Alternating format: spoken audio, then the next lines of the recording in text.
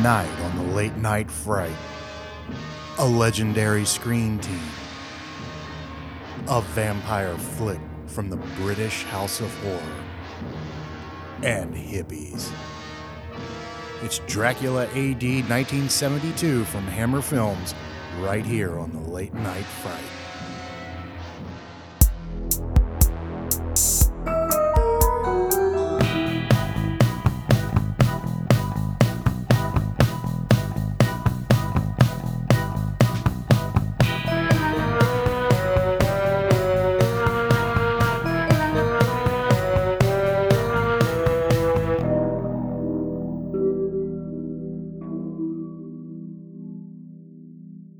Hello and welcome to the Late Night Fright right here on WKMF Cozy Corner Public Radio. I am Dan. And I am Faith. It's been a minute. It has. It's been a few minutes. A very, very few minutes. Our last show was in January. We are now in May. It feels longer than that. It does feel longer than that. Schedules have had a lot to do with that. Mm-hmm. I have been playing in a band that takes me literally to the end of the earth. You follow the highway and the highway ends. The highway ends. It goes into the water because that highway becomes a boat landing. So if you're ever looking for me, you can find me out at Black Lake in Louisiana. At the Black Lake Club. I'm spending so much time at the Black Lake Club, I should get mail there. You should. I really should. But we're having a good time. Yeah. We're having a really good time. And we're going to have a good time tonight because we have a pretty good movie, I think. I think so, too. From the British House of Horror, as we said in the introduction. We have Dracula A.D. 1972, starring Peter Cushing and Christopher Lee.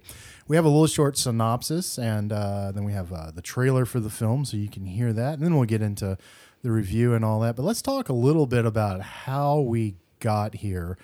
We always planned on coming back to do the show, and we didn't know what movie we were going to do. We were just aimless, wandering. I think we picked a few, and then they never really stuck. We had a few. So how did we get here? Well, I rediscovered a love for comic books. It's a love that I've never really lost, but I got into this kick where I was reading comic books, and I started rereading the 1970s Marvel Comics run of George Lucas's Star Wars. And Peter Cushing was in Star Wars. And I looked at Faith a few weeks ago and I said, I want to watch that Peter Cushing Star Wars movie. So that's kind of what led us here, because we did the 3 films in the original trilogy and we went right into the prequel trilogy. And who is in the prequel trilogy? Well, his buddy, Christopher Lee. He shows up. And it just felt right that we do a Peter Cushing and Christopher Lee movie. And real quick before we get into it, I want to say this about Peter Cushing and Star Wars. I think Peter Cushing in Star Wars is perhaps the most underrated performance in the entire film. I feel like he gets a little overlooked in the mythology of that whole series. Oh, I agree. I really do. Grand Moff Tarkin. What is a Grand Moff? Well, nobody really knows, do they? He is so wonderful in that movie. And I feel like he's the glue that helps hold that first movie together. I agree. Because he is the representative of the Empire. He's telling Vader what to do. And there's just a real charming malevolence to him in that movie. Yes. And then fast forward to the prequel trilogy and you have his buddy popping up in episode 2, a little bit in episode 3. And my God, Christopher Lee. I think Peter Cushing had, because he was about 44 years old when he achieved international stardom with The Curse of Frankenstein and then Horror of Dracula and his work with Hammer Films. I think that man had the best second act out of any performer ever because of what came after that for him. And I think his friend Christopher Lee had the best third act out of anybody because, my gosh, we'll talk a little bit more about that tonight.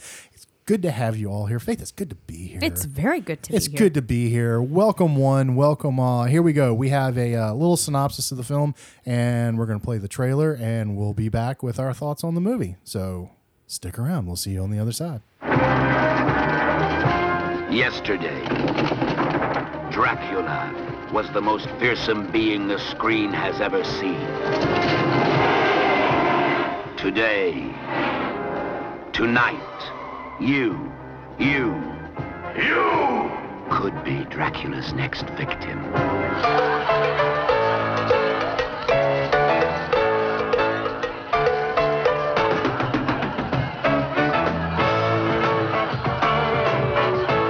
Something new, yet as old as time. Come on, Johnny. A date with the devil. Are you ready? He's ready. He's waiting to freak you out. Right out of this world. Died September the 18th, 1872. 100 years ago to the day.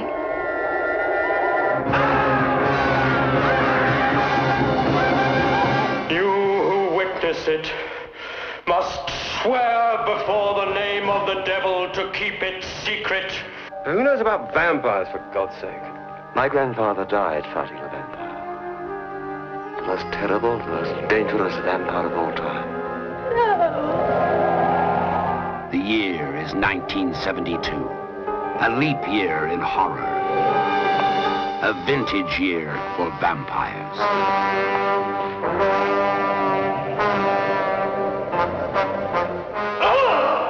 Count Dracula! The time for the masters of horror to meet again in the 20th century.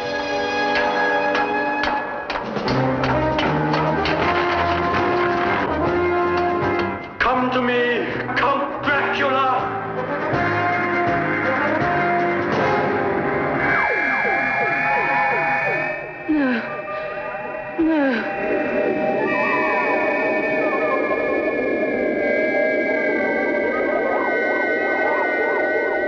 There's too many dreams. I got very tough inside.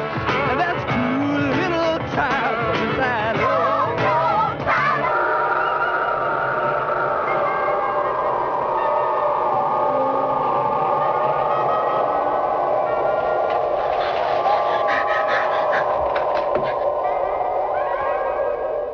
The nightmare's over. I think it is. I have returned to destroy you. Dracula A.D. 1972 came about because Warner Brothers wanted to emulate the success of Count Yorga Vampire, a modern vampire tale that had been successful at the box office. So they commissioned Hammer, the British House of Horror, to produce 2 modern-day Dracula tales that would feature Christopher Lee and Peter Cushing. Written by Don Houghton, whose credits include work on the classic BBC series Doctor Who, as well as the pictures The Satanic Rites of Dracula and The Legend of the Seven Golden Vampires, both of which starred Peter Cushing as Van Helsing, and directed by Alan Gibson, who would go on to helm The Satanic Rites of Dracula. Dracula A.D. 1972 opens 100 years earlier with the final battle between Lawrence Van Helsing and his mortal enemy, the lusty bloodsucker Count Dracula.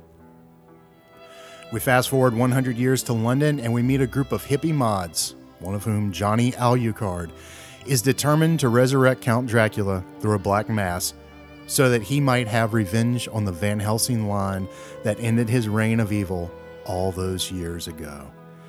It's up to Lawrence Van Helsing's grandson, Lorimer, to stop Dracula and to save his granddaughter, Jessica.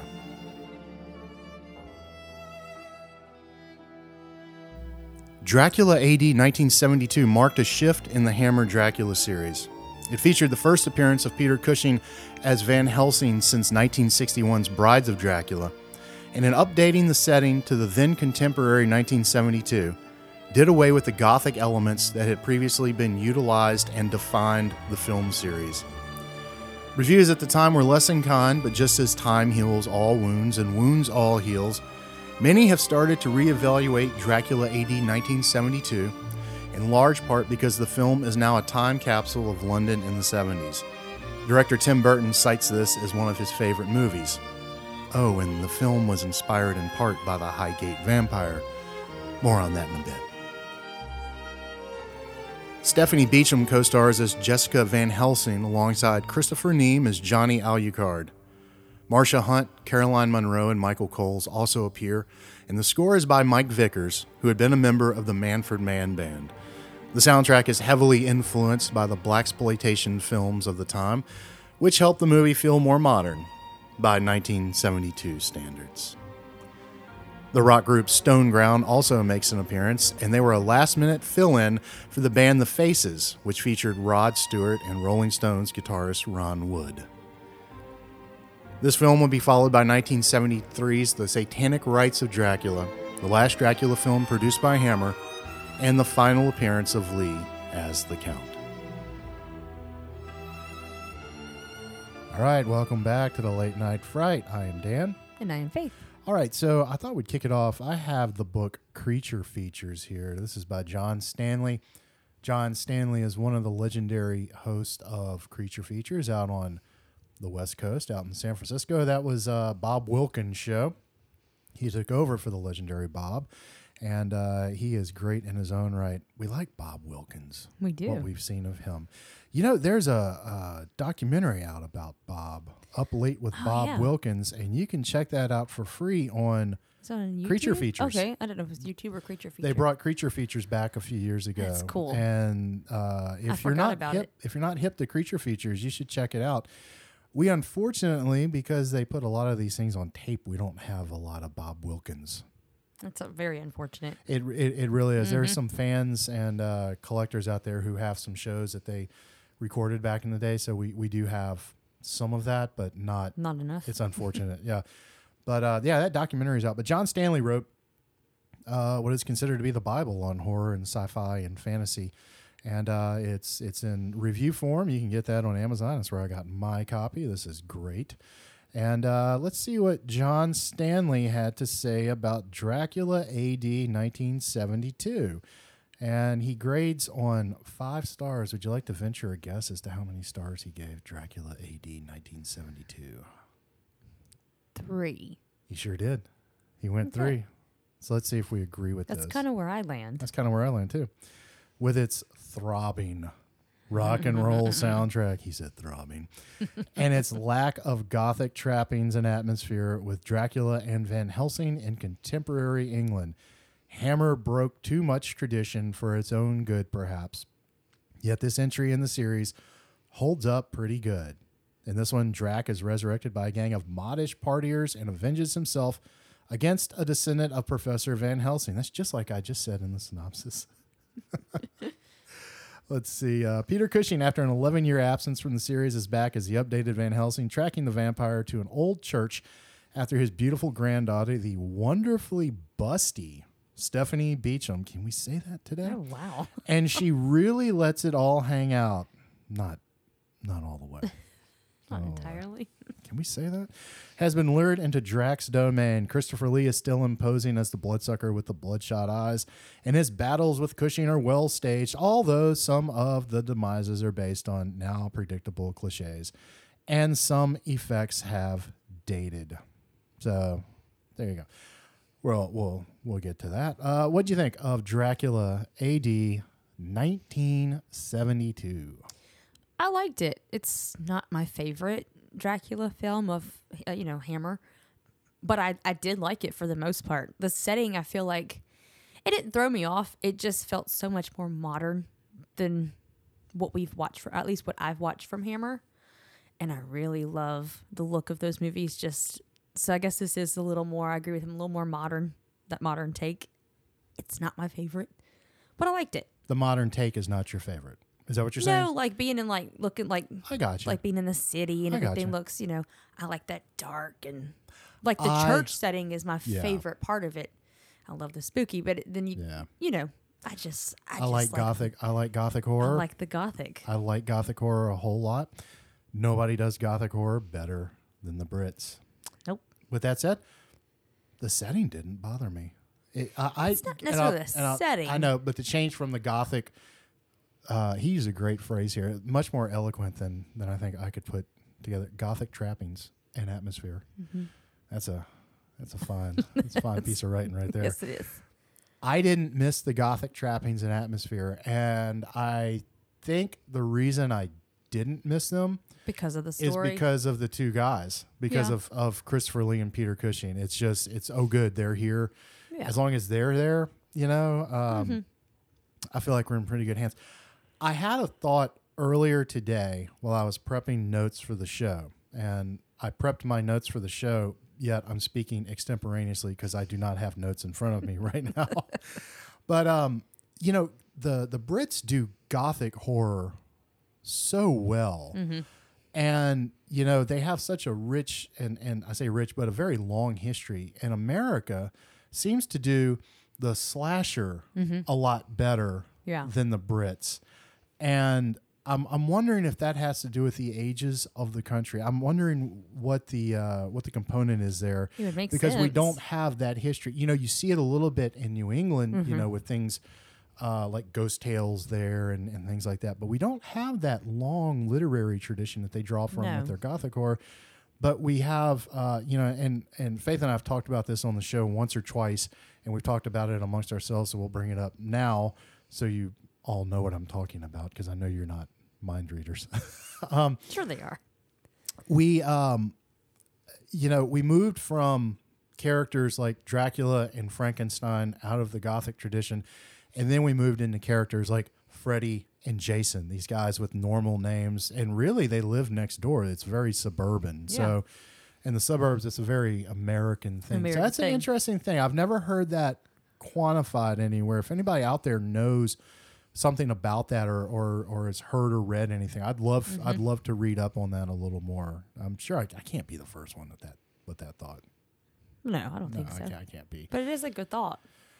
Interesting. You know, Interesting. It thought. might be why we kind of crave that Gothic setting Could be. so much, because we're not Could be. necessarily used to seeing it in American stuff. Yeah, I didn't miss it here. I didn't miss it. It's not that I missed it. It just felt different, you know. Yeah, and it's like modern reviewers have kind of latched onto it, this movie. Maybe at the time it felt completely different, and we're so far removed now. You know, we're 50 years from 72 at this point. You know, that this movie is itself kind of a little time capsule. So so we're getting that kind of modish London. Yeah. You know, so that didn't bother me. And like I said, I think it didn't bother me because the story is pretty solid. Yeah. I think the like story, the story. is pretty solid. We have this group of hippies. It's always the hippies. It's always the hippies, isn't it? Always. Hippies with their free love. Always the hippies. With their free love and their social attitudes. Peace, love, and happiness, or whatever Peace, they go around. peace, love, and dope. It's always the hippies. Damn hippies. There's some pretty good music though. Yeah. Hey, before I forget, you know who's not a hippie? Who? LPB Deputy Director Matt Tessier. That's right. He's Want not to say, a hippie. Want to say hello real quick before I forget to Matt, who's a big fan of the show. I've heard. Big fan of the show. Matt's been listening to our back catalog. We're so And- sorry. I know, I apologize. And he listened to the Unbreakable episode, and he said he was going to rewatch that movie because we said, if you haven't seen this movie or it's been a while, you should watch it. And he took our advice and did it. Oh, and I'm goodness. worried about him because we say that a lot. What else have we said to go do, and people have? He'd better be prepared Listened. to watch a lot of movies. I know. And also, But again, what else have we said? Like, yeah, you know, you should go do this. And then you poor people. yeah, and he's in the back catalog. Also in the back catalog, I have a bass student named Landon. Absolutely adore Landon, and Landon listens to our show while he works out. So Awesome. So be careful working out, Landon. Don't pull anything. Don't lift too heavy. Don't drop anything. But anyway, yeah, this I think the story here though is really good. I think it's a solid story. And then now the question is, would it be as good if you didn't have Peter Cushing and Christopher Lee in it? I don't know. Probably not. Probably not. I'm going to Yeah, go ahead probably and say not. probably not. Probably not. Yeah. I mean, no offense to any other actors, but goodness gracious. Those two on screen, it's just something else. Let's go ahead. Let's just get right to it. Let's talk about them. That's why we're here. That is exactly why we're here. Which one you want to start with? Peter. Let's start with Peter. As we said, Peter, Peter Cushing was a legit actor. Mm-hmm. I've heard it said that he might be the greatest actor to ever work in the horror genre. I would not argue with that. The guy had outstanding pedigree. He had studied at I think it was the Old Vic, which is one of the acting studios there. Had come to Hollywood, went back because of World War II, stayed, became a television star, and his performance as Winston Smith in the BBC production of 1984 is still regarded as one of the great performances, not only in television but just ever. And so when Hammer decided they were going to take the old Universal films and they were going to make those in color, and TV, being all the rage, TV, the advent of television hurt movies because people could stay home and watch watch their shows. And so they decided, well, let's get a TV guy. We know they like watching him. So they pulled Peter Cushing, and that's when they made The Curse of Frankenstein. This guy, though, absolute legit actor. And let me say this. There's a book I have on him by the Midnight Marquee movie series, I believe is what it's called. And it's a great book. You can look these up on Amazon. Just look books, Peter Cushing, Midnight Movies.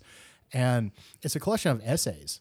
And so these great film historians, but fans of this genre and fans of him, wrote these things, and they go through different aspects of his career. They raise this great point. He might be the most important actor in the 20th century. Why do I say that?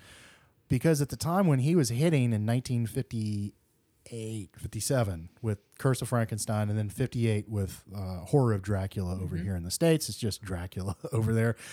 The guys, George Lucas, Steven Spielberg, Joe Dante, that generation of filmmaker, they were young children. They were going to the movies. They were watching these things. The special effects guys, Rick Baker, Stan Winston. So the movies that Peter Cushing was in influenced this generation of filmmakers. And it influenced George Lucas so much that he put Peter in, the second biggest movie of all time. And his buddy, with him, then got in on the next round of Star Wars. So, so a lot of the thing, in that movie, of course, Star Wars ignited everything, and changed everything, and we're still feeling the effects of Star Wars today. And look at any of these big movies that are coming out, not as good as Star Wars. I stand by that. Oh, not as good as Star Wars. Yeah. But the influence of Star Wars is on those movies, and he had a little bit to do with that. So I think it's really interesting. He's underrated and one of the most important actors of all time, but he's one of the great actors to work in this genre. He is so good. What is it about Peter Cushing? We both love him. We love him so much that Faith tracked down his great autographed. I have Peter Cushing's autograph. It's on my wall with this great picture of him from Brides of Dracula. And what is it about him? I know you love him. I do. It's just, there's something about him too that you love on and off screen. I feel like I don't know much about his personal life, but he just seemed like he was such a great guy on and off screen. But when he's on screen, my God, he is just such a presence. I feel like I've said that about him before in other episodes. But he's what George Lucas calls a focus puller. Yeah. You have to watch him when he's on screen.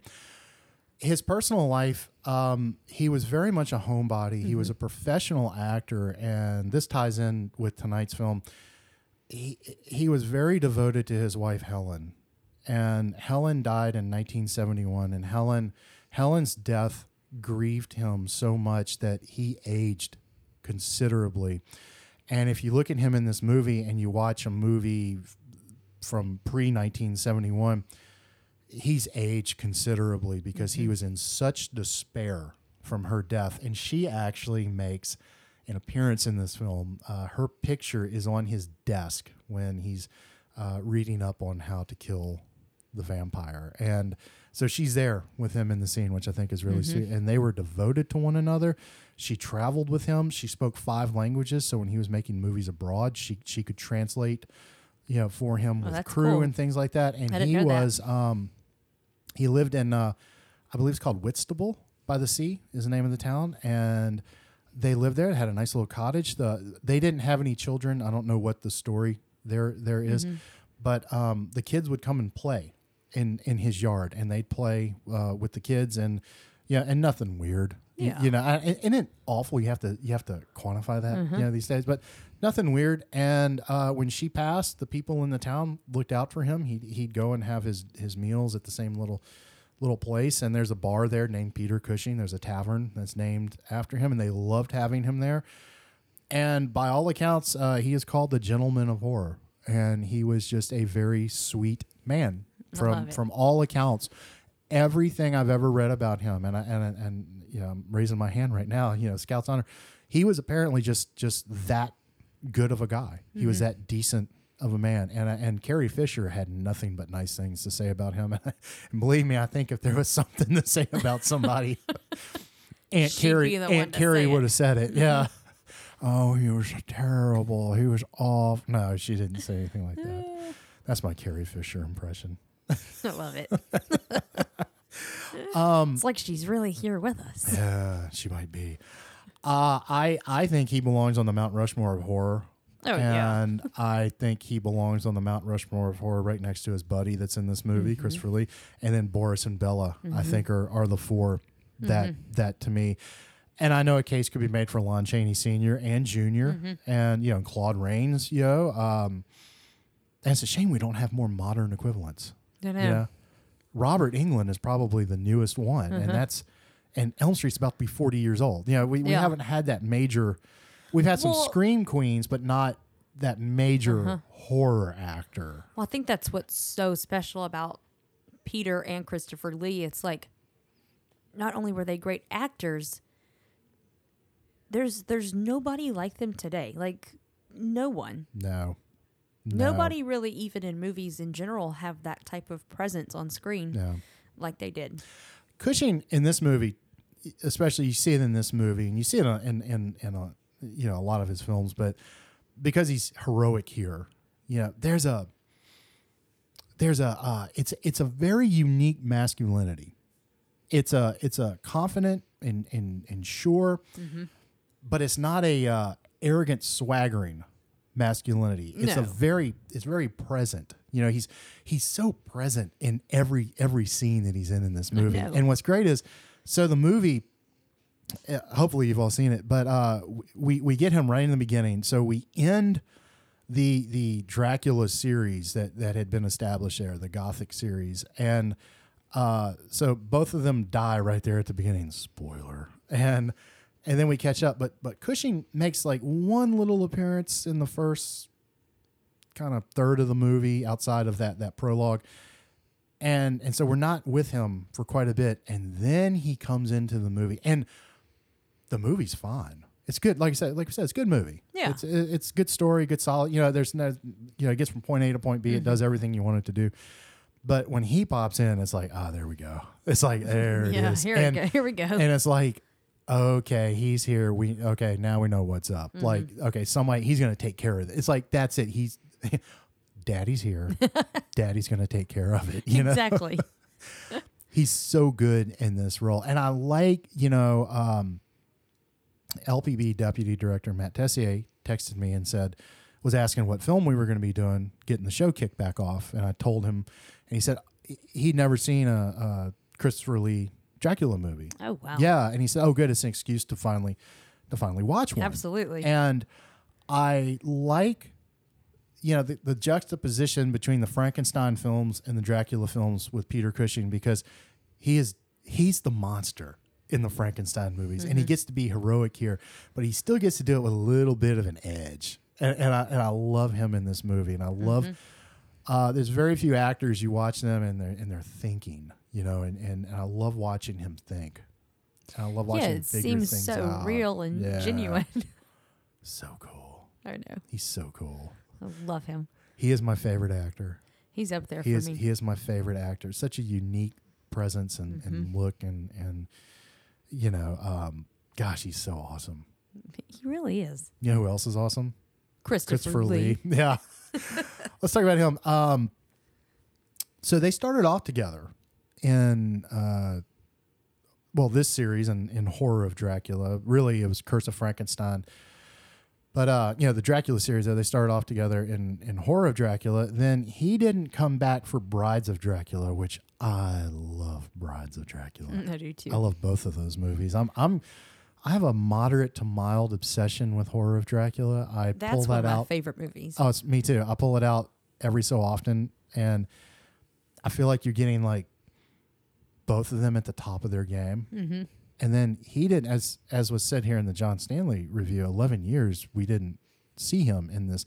It became Christopher Lee's franchise. And while I'm on that, one thing I'll say in defense of moving it from the Gothic setting to the modern setting, and I don't know that setting has a lot to do with this, but the movies had kind of become the Dracula movies. There was a formula to these Dracula movies. They revived Dracula.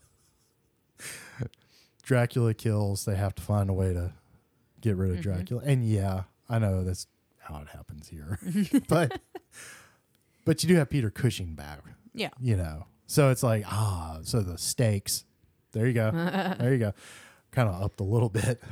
But so I will kind of give it a little prop there. It's trying to do something a little different. But really the series became Christopher Lee's. And poor Christopher Lee, we looked it up recently. I wish I had the number in front of me. What is it, like 35 minutes of screen time in like 7 movies or something like this? I don't remember. It was something very low, and it's like he was getting paid. He was getting paid.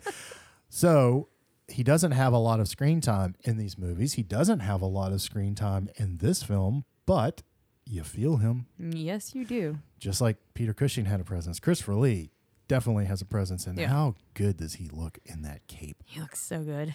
It's just it's so striking. Yeah. Yeah. It's kind of funny. It's kind of funny. We were talking about Star Wars, and Peter Cushing in that movie tells Darth Vader what to do. And he's one of the only people outside of the Emperor. Well, he is the only person outside of the Emperor that tells Darth Vader what to do. Irony of ironies, the actor in the suit played one of the Frankenstein creatures in, he played the Frankenstein creature in Peter's last Hammer Frankenstein feature, Frankenstein and the Monster from Hell. Okay, I didn't know that. And Darth Vader, the character, is a Frankenstein-like creation. So that's really interesting. And then in the prequel trilogy, we have Count Dooku. That's a stretch. Count Dooku, Count Dracula. There you go. And but we have them playing to their strengths in the Hammer films. Yeah. And Count Dooku is very noble and has that. Yeah, they put his big booming voice to good use in that movie. And Faith and I have had the conversation recently, having watched those Star Wars films. I know the prequel films aren't as loved by a certain sect of fandom. We don't understand why, but that's not for us to get into here. But I hope we all agree that seeing Christopher Lee in Star Wars is one of the great thrills. He's good. He's good here, isn't he? Oh God, yeah. Yeah. You just get excited when he comes on screen. You're both of them, but it's just like it's just such a treat. So what is it? What is it about him? What is it about him that? He's a little more like menacing to me. I guess he's a lot more menacing. He is. Well, me. even Count Dooku, Count Dracula, he plays those roles so well. It's between his height, just the way he looks. He doesn't have to say anything. Yeah. His stature, in Dracula, we haven't done it on the show, but Dracula, Prince of Darkness from 1966, he doesn't speak at all. Really? Yeah, he doesn't speak. Oh, cool. Yeah. Right? Wow. Right. I felt like we got a good bit of him here, speaking, which I thought was really great. Yeah, you just look at you and it's like, God, there he is. Yeah. Gosh. Yeah. Oh, he's something. Yeah. Like I said, Peter Cushing had that great second half, that second act, I think, and Christopher Lee, that third act of his career, that's amazing. No one has done that. Yeah, I don't think anybody's going to touch what he did coming with the Tim Burton films. He was in Hugo that Scorsese directed. Then, of course, the Lord of the Rings movies. And then the Star Wars films that he was in. And I feel like there's something else. I feel like there's something else. He released death metal albums. What? Yeah. Oh, yeah. Yeah. He was an operatic singer. He released a death metal album in his 80s. Yeah. What? Oh, yeah. Oh, yeah. It's out there. Oh, I have to hear this. Yeah. Wow. Oh, yeah. And just I'm intrigued. And a very loved, beloved and respected figure too. And just I was so upset the day he passed. I was really bummed out. I agree with everything you said about him and his performances and his presence in this movie is amazing. I know you're also a big Tim Burton fan. I am. You are a big Tim Burton fan. Hey, they're doing Beetlejuice too. I know. See how that goes. And kind of nervous. Yeah. This What? day and age. Do you have a favorite Christopher Lee appearance in a Tim Burton film? Ooh. That's a tough question. I like him right in the beginning of Sleepy Hollow. Yeah, me too. I kind of like him though too in Charlie and the Chocolate Factory. Yeah, yeah. he just kind of shows up. Yeah. Hey, the movie Sleepy Hollow I love Sleepy Hollow. Has, let's see, 1, 2, 3 Sith Lords in it. That's right. Because we have Christopher Lee, Ian McDiarmid, who plays Palpatine, and Ray Park, who played Darth Maul, does the horseback riding for the Headless Horseman. That's one of my favorite movies. Pretty cool. I like that movie. We did it on the show, but we should maybe revisit that. Did we do it? We did. Yeah, I feel like we did. We've done so many. I know. We've done so many. I know we talked about it. I can't remember. Yeah. There you go. But yeah, he's great. He's great. He's great. He was born to play this role. He was born to play this. Yeah, I mean, what else can you say about them? They're just so good. They're so good. I've said it before. I like the movie. I like this movie. I like the story. There's a really, really, really good performance in here from Christopher Neame, who plays Johnny Alucard. I think this guy carries a lot of this movie. Yeah. And man, is he cool. He is. He has a look about him that was very off-putting. Yeah. But you couldn't help but to look at him. Like shifty. He was just like a little shifty. Something in his eyes. A little shifty. Yeah. If you saw him out and about at the little coffee shop that they hang out at in this movie, you know how dogs do the side eye? Yeah. You'd be giving him the side eye. Be a little suspicious about him. Okay, so I have a little gripe with this movie. I was a little confused about something. In the prologue, he's in the prologue. And it's unclear whether or not he's playing the same character in the prologue and in the film.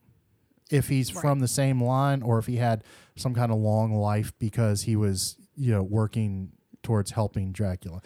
I was a little confused at that. And you know what? It doesn't matter. No, it doesn't. Because for a second, you have to think, oh, that was 100 years ago. Right.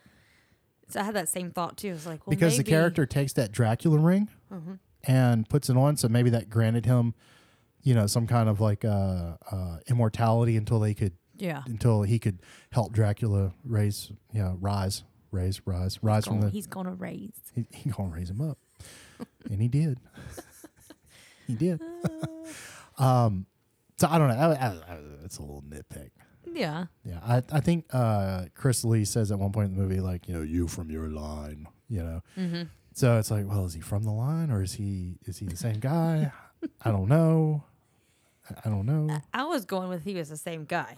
It works if he's the same guy. Yeah. Because he's serving the master. Yeah. He could have. Yeah. So that's what I was going I have another little nitpick. So I feel like I have one. Wait, I have one more. I have one more. Yeah. So the prologue of the movie, it opens up and they're fighting. And I thought that fight scene was really well done. Like it was. Nice choreography, And Dracula gets impaled on a wagon wheel, and it's a yellow wagon wheel because we got to notice the wagon wheel. And Van Helsing finishes him off before he expires. And then the Johnny Alucard character takes the ashes of Dracula and the stake that was, driven through his heart. And he goes and he puts it in like the corner of a church.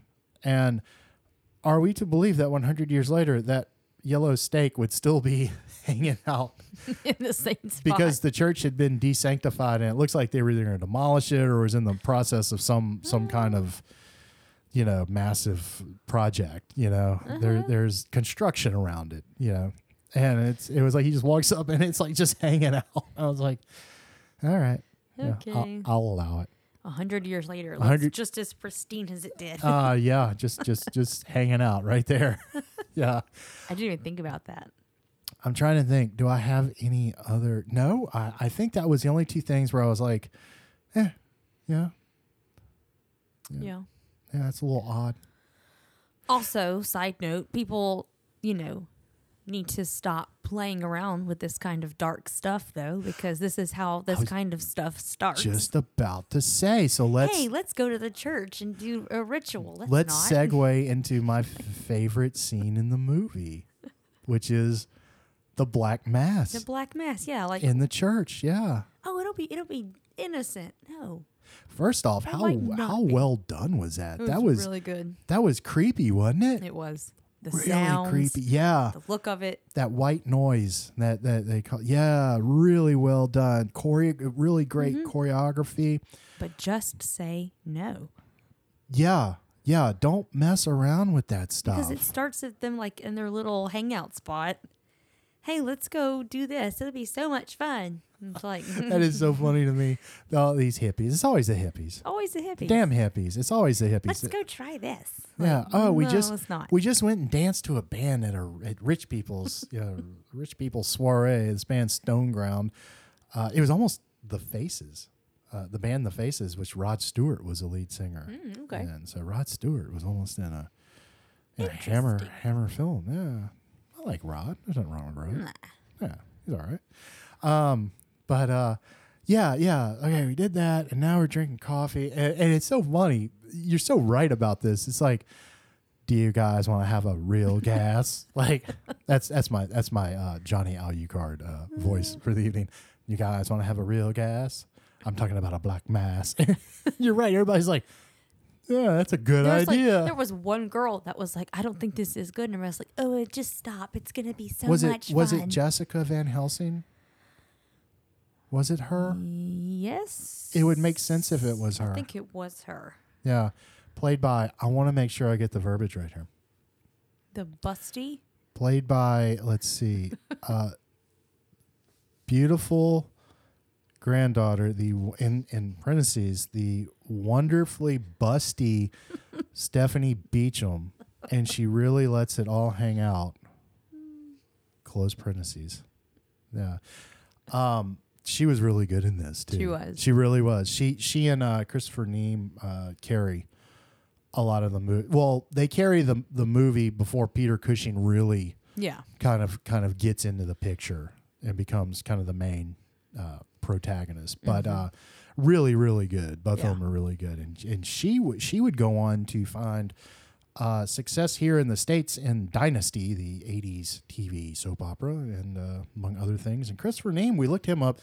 The only thing we recognized on his filmography was Ghostbusters 2. He played the Mater D in Ghostbusters 2. I guess when they go into the restaurant and they got all the slime on him. He was into their stuff. I just didn't recognize it. Yeah, he was really good in it. They're really good in this. But getting back to the thing, they're like, yeah, that's a great idea. Let's go do that. Yeah, let's go have a Black Mass. Why? And Christopher Lee, the real guy, he was there's this great video on YouTube where he's in front of doing a Q&A somewhere. And what they asked him, they said, would you tell us about your occult book collection? Yeah, they're like, we heard you had like 30,000 books. 30,000 books. Something like a big number like that. He was so funny and so sweet and gentlemanly, even with, oh no, I don't know where that came. I would have to have, 2 houses. Yeah. I have 8. 8. And one of them was given to him by an author because he was in a film of that, The Devil Rides Out. And I like what he said. He's like, don't play with the dark occult. It will. He's like, I've seen it. It will steal your soul. Yep. It'll take your life and then eventually steal your soul. That's true. And I do feel like that is a message here in this film. Like, don't play. That's what I was taking from it. Like, they make it seem so innocent, like, oh, it's just a joke, but you don't know what kind of stuff you're inviting and opening up. And Exactly. like, if you don't, like, just leave it alone. Exactly. Because there is an element here of blood sacrifice, because that is what is needed to resurrect the count. And I was just listening to a podcast today. They were talking about, I don't remember if it was the Aztecs, one of the groups, from South America way back in the day, death cult. They were death cult though, and they You told me about that participated in human sacrifice, and they really liked to sacrifice young boys between the ages of 3 and 11 because their god demanded blood. And listen, this crap still goes on in some way, shape, or form. You can go ahead, laugh all you want, but it does. And you don't have to look very far. And I've said it before, once you see it, you can't unsee it. No. And you'll see it everywhere, and you're not looking for it. It's not like you're inventing it, Yeah, and the thing is, it's gone back so many cultures and stuff. Why would it just, abruptly stop out of the blue? Right. Like, right. But I like that aspect to this because there's because they have to have the blood. They have to have the blood to bring him back. Yep.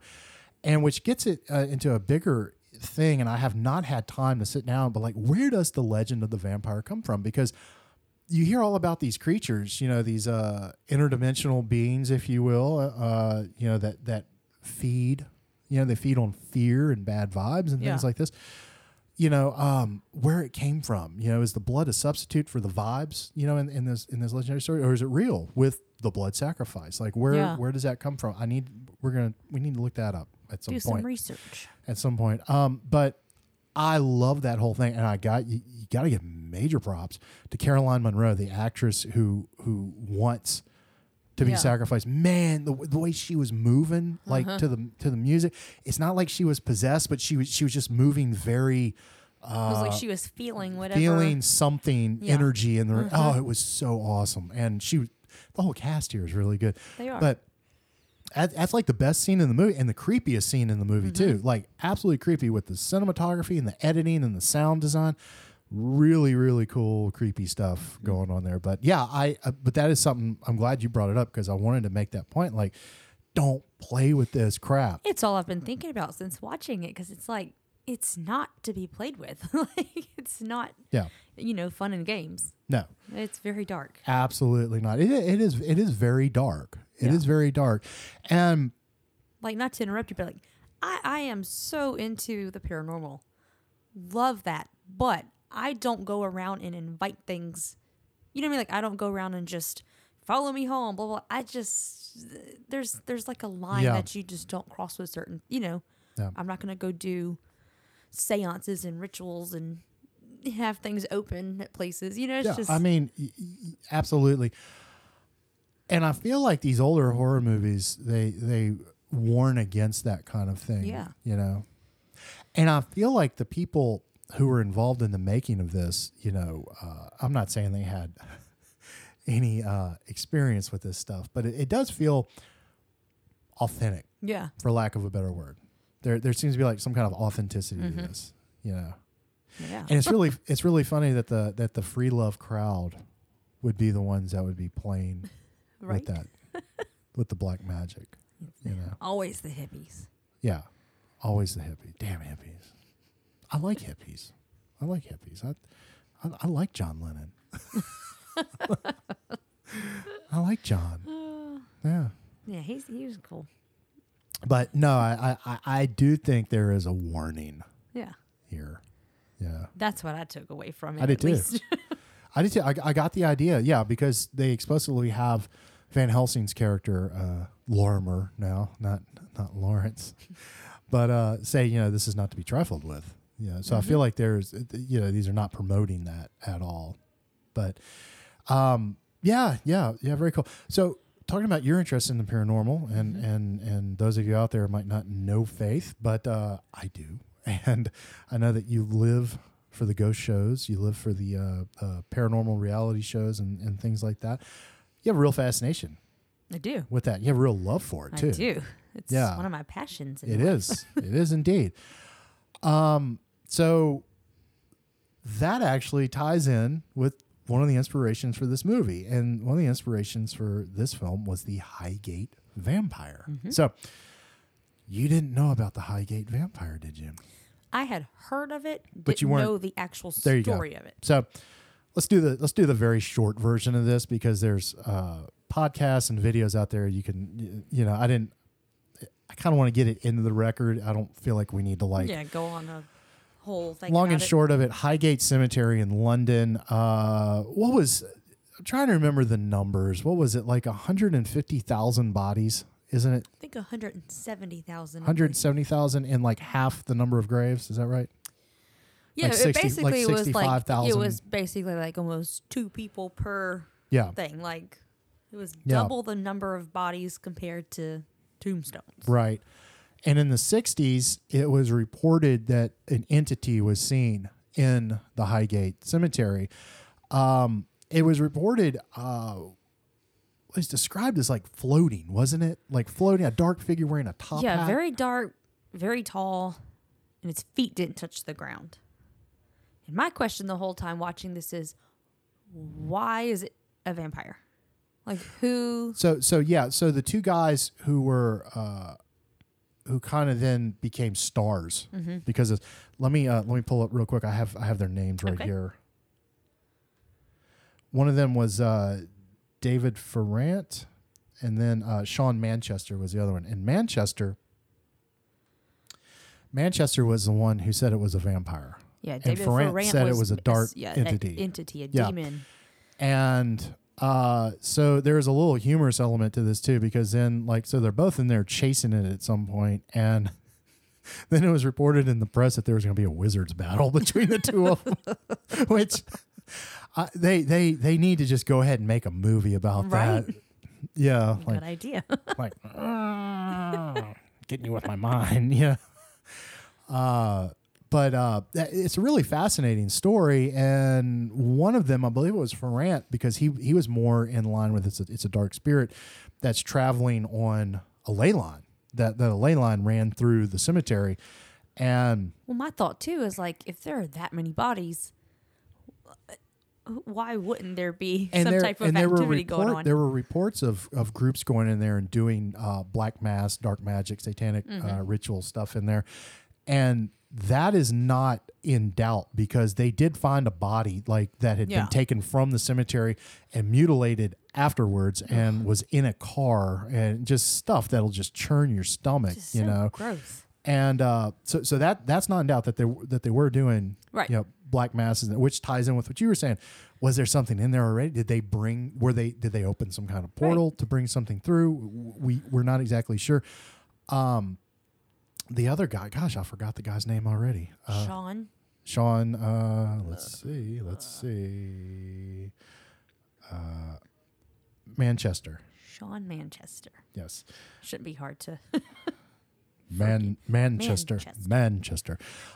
Manchester claimed it was a vampire, claimed he knew where the black coffin was. He'd found it, and then he was going to put a stake through it, but then his followers with him said, don't do that, because you're going to be desecrating a body.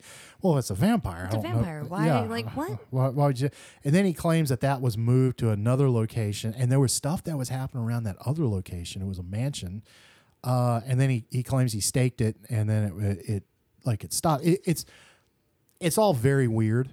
Mm-hmm. All of it is very weird. I feel like the truth is probably hanging out somewhere right in the middle of that. I don't know those guys. I don't know much about them, but from what I've read and seen, it seems a lot of it was self-serving in a lot of ways. But I do think there was something hanging out in the cemetery. Who knows? It might still be there in the cemetery. But no, I think it's very cool. That influenced this movie. Well, did I miss in that video? Like, did they say where or why they specifically thought it was a vampire? No, not. You know what I'm saying? my Like that's why I recollection. kept asking myself, like, why are we calling it a vampire necessarily? They should have put Lorimer Van Helsing on it. Yeah, exactly. It's weird. It was just some weird stuff, but I think it's a nice real life tie-in to Yeah, but it. that also goes back, like I said, I'm not going to go somewhere and do, a ritual to try and get things to, Oh, conjure totally. anything up. I'm not going to do that as much as I love this stuff. I'm not going to do that for my own sake. Like, it's not safe. We need to talk really quickly. Philip Miller, I believe is his name, played the inspector. The inspector he working was the case. good. Man, what I liked about that character was that he was very open to the supernatural aspect of it. Yeah. Usually you see these things and he'd be a real hard ass maybe, and like Or like, you're a loony. Like, get Yeah. out of my office. I think the word that Van Helsing liked in this movie is crackpot. is the word, but he's very good. He's very good in this movie, he's very good with Peter Cushing. Like they acted really well off of one another, and I thought, like I said, I like the way he was written. I like the performance, and he would actually pop up in the next film, which is the Satanic Rites of Dracula, and he's the only character other than or only actor other than Christopher Lee and Peter Cushing to pop up into. Okay. And he plays the same character in the next one. That's cool. So, yeah, have to pretty watch that cool, one. huh? Pretty cool. So I like the movie. I like the movie. I do too. Quite a bit. Yeah, I don't know. That's the question, right? Would it have been as good if they hadn't been in it? I don't know. I don't think so. I think it'd be an okay monster movie. Yeah. And this is more than okay. Oh yeah. This is more than okay. Anything with them in it is worth watching. Oh yeah. I mean, I was definitely entertained. Oh, absolutely. I couldn't stop watching it, but Absolutely. yeah. I've been doing some thinking. So we have these two series, and we've got the Dracula series, we have the Frankenstein series, and I think I've been thinking, like, which one is better? Maybe not better, but the Frankenstein series holds my attention more. I think the movies in the Frankenstein series are better and more interesting than the Dracula series. And for the reasons we talked about with, it's kind of the same thing. Yeah. Somebody brings Dracula back. Dracula goes on a rampage. They have to put him back in the ground. Right. And with the Dracula series, you run into the problem that Robert Englund talked about on one of the Freddy documentaries with how do you bring him back? Because then that's where the creativity comes in, and then you have to find these ways when you get 4, 5, 6 parts in. Right. How's he come back this time? And then how do you dispatch him? Yeah. And I think those Dracula movies run into that problem. Look, they're a lot of fun. They're really cool. We did Dracula's Risen from the Grave, and that was a really, really good movie. I've seen Taste the Blood of Dracula. Again, great movie. They have something to say. But Dracula Has Risen from the Grave? That's the one where we're in that little bar. Or, yes. See, I get them all confused. Yeah. But I liked that one. Yeah. A lot. Oh yeah. And look, I'm not saying they're bad movies at all, but I think it's kind of like you've seen one, you've seen them all, and Right. I think what puts this one a notch above the sequels. I'm not talking about the original, but the sequels is you got now Peter Cushing and Christopher Lee back. Yeah. So I think on a whole, the Frankenstein films, are a lot more interesting. I think they're better made. They made the right decision that the monster, the creature, I should say, is not the monster. The creator is the monster in those Frankenstein movies, and he plays that to the hill. But I do think that the first Dracula movie and then the second one with Peter, Brides of Dracula, but Horror Dracula, is probably the best movie in the Hammer Oh, cycle. I agree. So I think like film wise, Dracula has that better film, but then Frankenstein has just the better series. Yeah. I think is I agree with is that how it completely. goes.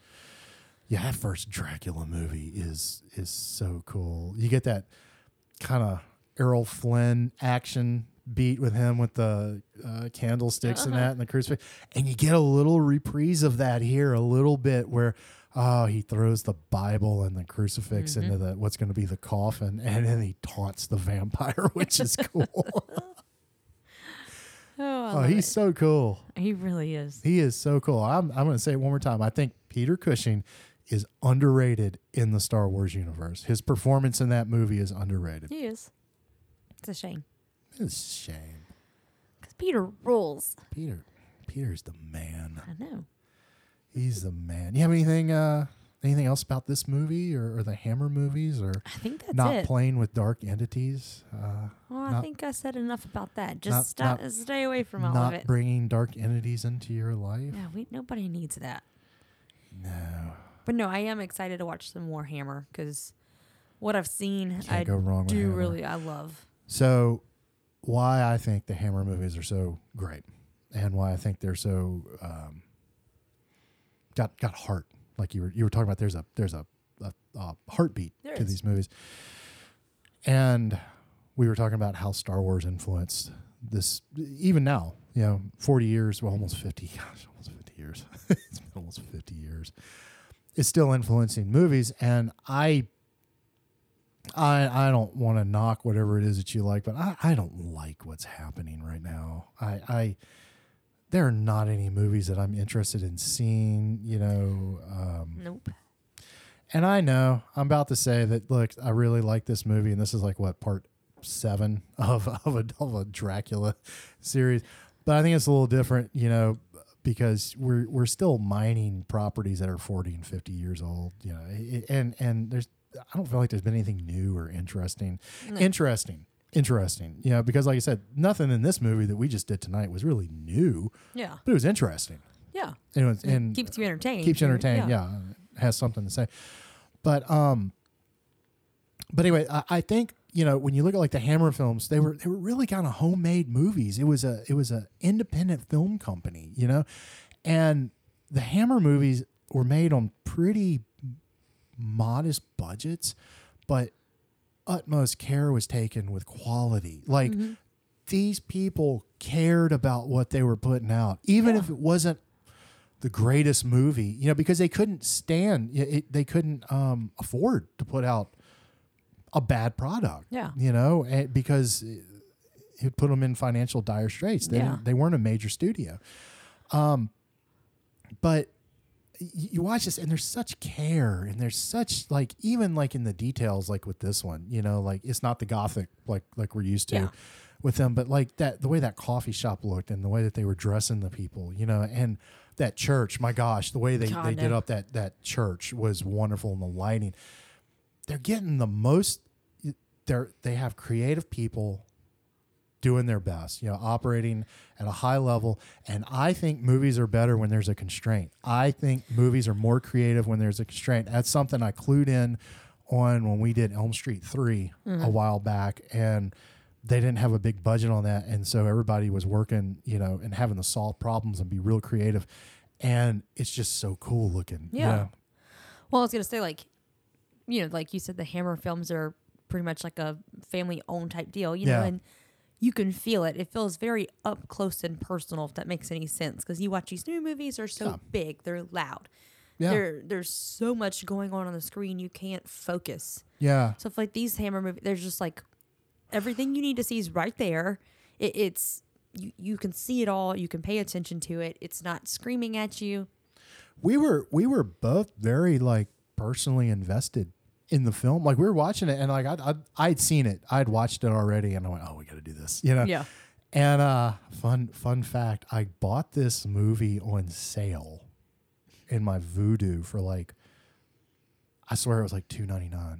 That's awesome. It was a Halloween sale or something. I was like, and it was the only one that I didn't have that was on sale. I was like, oh, let me get, so let me get it while the getting's good, And it just sat in there, and I never got around to watching it for whatever reason. And one Friday night, it was late. I was like, I want to watch something with those guys in it, and watched the movie. And I went, oh, we've got to do this. And then got together with you, and I was like, let's watch the movie if you want to, and see if you want to do it too. Yeah. And we put it on, and I'd kind of look over at her every now and then, I'd go, how you doing with it? And she's like, this is great, because you're with it, there's stakes. Listen, in the movie. I loved it. I loved the movie. I guess I was what I said in the beginning about the setting and the look. I guess it it doesn't throw me off. It's just more like, okay, this is different. Like, Yeah, it is. but you're still pulled into it. Absolutely, you are. Yeah, I feel like there's and especially when you think about what's happening now with CGI. And I have no problem with CGI. I have no problem with it. Yeah. If it's well done, it's well done. You know, it's a tool. If it's a tool used to tell a story, it's awesome. Right. You know, but there's the CGI hasn't been very good. The effects people have been overworked and underpaid. You know, and like I said, you look at something like this, you know, and you're like, wow, like everything's there. Mm-hmm. Yeah. Yeah. And I'm not one of these guys who's like, it has to be practical effects. No, I know. I understand the world we're living in now. Yeah. But, yeah, these old Hammer movies, they withstand the test of time. And, yeah, we're talking about 60 years old. Some I of know. them. Yeah. I love it. Let me ask you this question before we start wrapping this up. She's giving me the look already. If you had to pick one, Uh-oh. is it Hammer or is it Universal? Oh, no. Oh, that's tough. Ooh. That's like, do you like Elvis or the Beatles? You know? Oh, no. Well, I have an easy answer for that one. This one's tough. Oh, man. I think there's a number Right of better now? movies in the Hammer catalog. I was going to say right now, I'm going to say Hammer.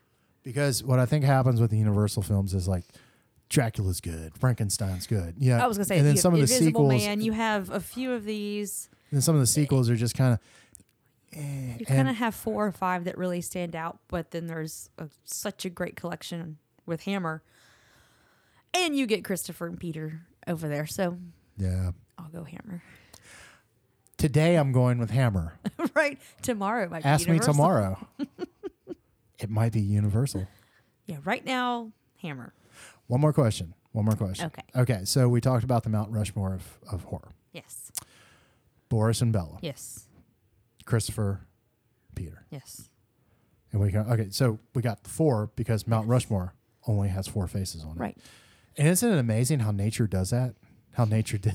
That's one of my favorite memes of all time. You seen that one?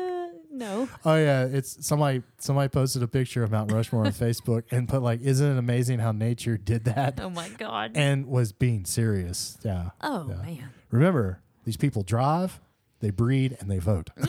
Just remember that. Dear Lord. Okay. Kind of relates to what we were talking about. Maybe not, but we did talk about him a little bit tonight. Does Robert Englund belong with that group of actors? Do you think I he? could see him up there. I'd put him in before I would put Vincent Price. I would too. Yeah. I would too. It might be sacrilege to some of the monster kids It out might there, be. but you've got a guy who played an iconic character. Mm-hmm. You know. Mm-hmm. I don't feel like Vincent Price really had that like iconic character. Right. Great presence, you know. Uh-huh. Great voice, obviously. I love Vincent I do Price. too. But yeah, but you can make the case for like John Carradine, Lon Chaney Jr., Lon Chaney Sr. Lon Chaney Sr. would be one that you might. He needs his own memorial though. Yeah. I would. I think I would. I would. And isn't it sad though? There's no one else. I know. Yeah. I mean, Tobin Bell played Jigsaw. Whoop-de-doo. 9 times. I don't know, but definitely though those 4 guys. I think it's Boris and Bella, and then Christopher and Peter. Mm-hmm. I think so too. I think Peter Cushing is the greatest horror actor of all time. Oh yeah. I think he's the greatest horror actor of all time. When I watch him, do you know what I think about? What? It makes me want to watch Fright Night with Roddy McDowall, basically playing Peter Cushing. Yeah. It's been a while since we watched that. Oh, I love that movie, Jerry Dandridge. That's a hell of a good movie, isn't it? Chris Sarandon was really great in that. I know. We need to revisit that. We did that one really early in the show. We need to revisit. That's one of my favorite movies of all time. That movie. I liked it a lot. That movie helped. It was a gateway. It was one of the gateways. I was already into the Universal monsters, and that kind of got me into the next level of stuff. Yeah, and I could see that. I was really proud of myself because I was young. I was really young watching that movie, and it's not. I mean, it's pretty scary. I think. It's got some terrifying parts if you're younger. But I was like so brave. I was like, I can make it through. I could do it. I can make it through. I couldn't make it through a Freddy Krueger movie, but I can make it through. I can make it through Fright Night, and that was a start. That was all I needed. Just get you through. So, well, thank you all for tuning in. We are sorry it took so long. I know we disappointed all three of you out there. But our schedules have gotten more regular now. So we're going to be doing this show regularly. Our original intention at the beginning of the year was to do one a month, and we are going to be doing one a month. We're about to have a little downtime, and we're gonna knock out a couple of shows. And I like the new format. We didn't have any fun news tonight, but that's okay. It's all right. And you're talking about Peter Cushing and Christopher Lee. You got to stay focused. Exactly. You got to stay focused. So. Can't get too distracted. Yeah. Anything else you got? I think that's it. You wanna add? Well, we'd like to thank all of you for tuning in, especially LPB Deputy Director Matt Tessier. Yes, our number one fan. He is our number one fan. Yeah. He needs like a trophy or something. Yeah. Yeah. Like a mug. We might make him a mug. I might make him one. Yeah. Might do that. Might do that. I like this idea. He's probably shaking all over right now. Yeah. That's cool. I think we might have to do that. I think we will. I think we will. Well, Matt, you heard it here first. I don't know what our next movie is going to be, but I will say that Carnival of Souls is a movie that he's wanted us to do, and that's definitely coming sooner rather than later. And as I said, the schedules are a little more regular now, so next episode will be sooner rather than later. And as I said, it life gets in the way with these things. Life never gets in the way. It's just schedules keep you from doing things. So we've had to kind of figure out our own pace with this. Yeah. And had a lot going on. And but hey, if you're ever out in Maurepas, hey, come on out to Black Lake. Check out the Slick Band. I'll be there. Odds are Faith will be there too. So anything you want to add about Dracula A.D. 1972? Hammer, Christopher Lee, Peter Cushing. They're all great. I think that's it. That is it for me. It has really been a lot of fun getting back into the swing. I had fun. I had fun too. Yeah. It's a good time. It was a good time. Should we give them our send-off? Do you remember our send-off? Oh, if I can remember it. I think I can remember. You got it? I think so. All right. Here we go. Let's see ready? if we're ready. May your coffin be cozy and your sarcophagus warm. May the light of the moon keep you safe from harm. Be you vampire, spook, specter, or beast. Always remember, keep your monster on a leash. Thank you for tuning in. We hope you have a great rest of your day, rest of your week. Stay safe, stay healthy, stay happy. We'll see you on the other side.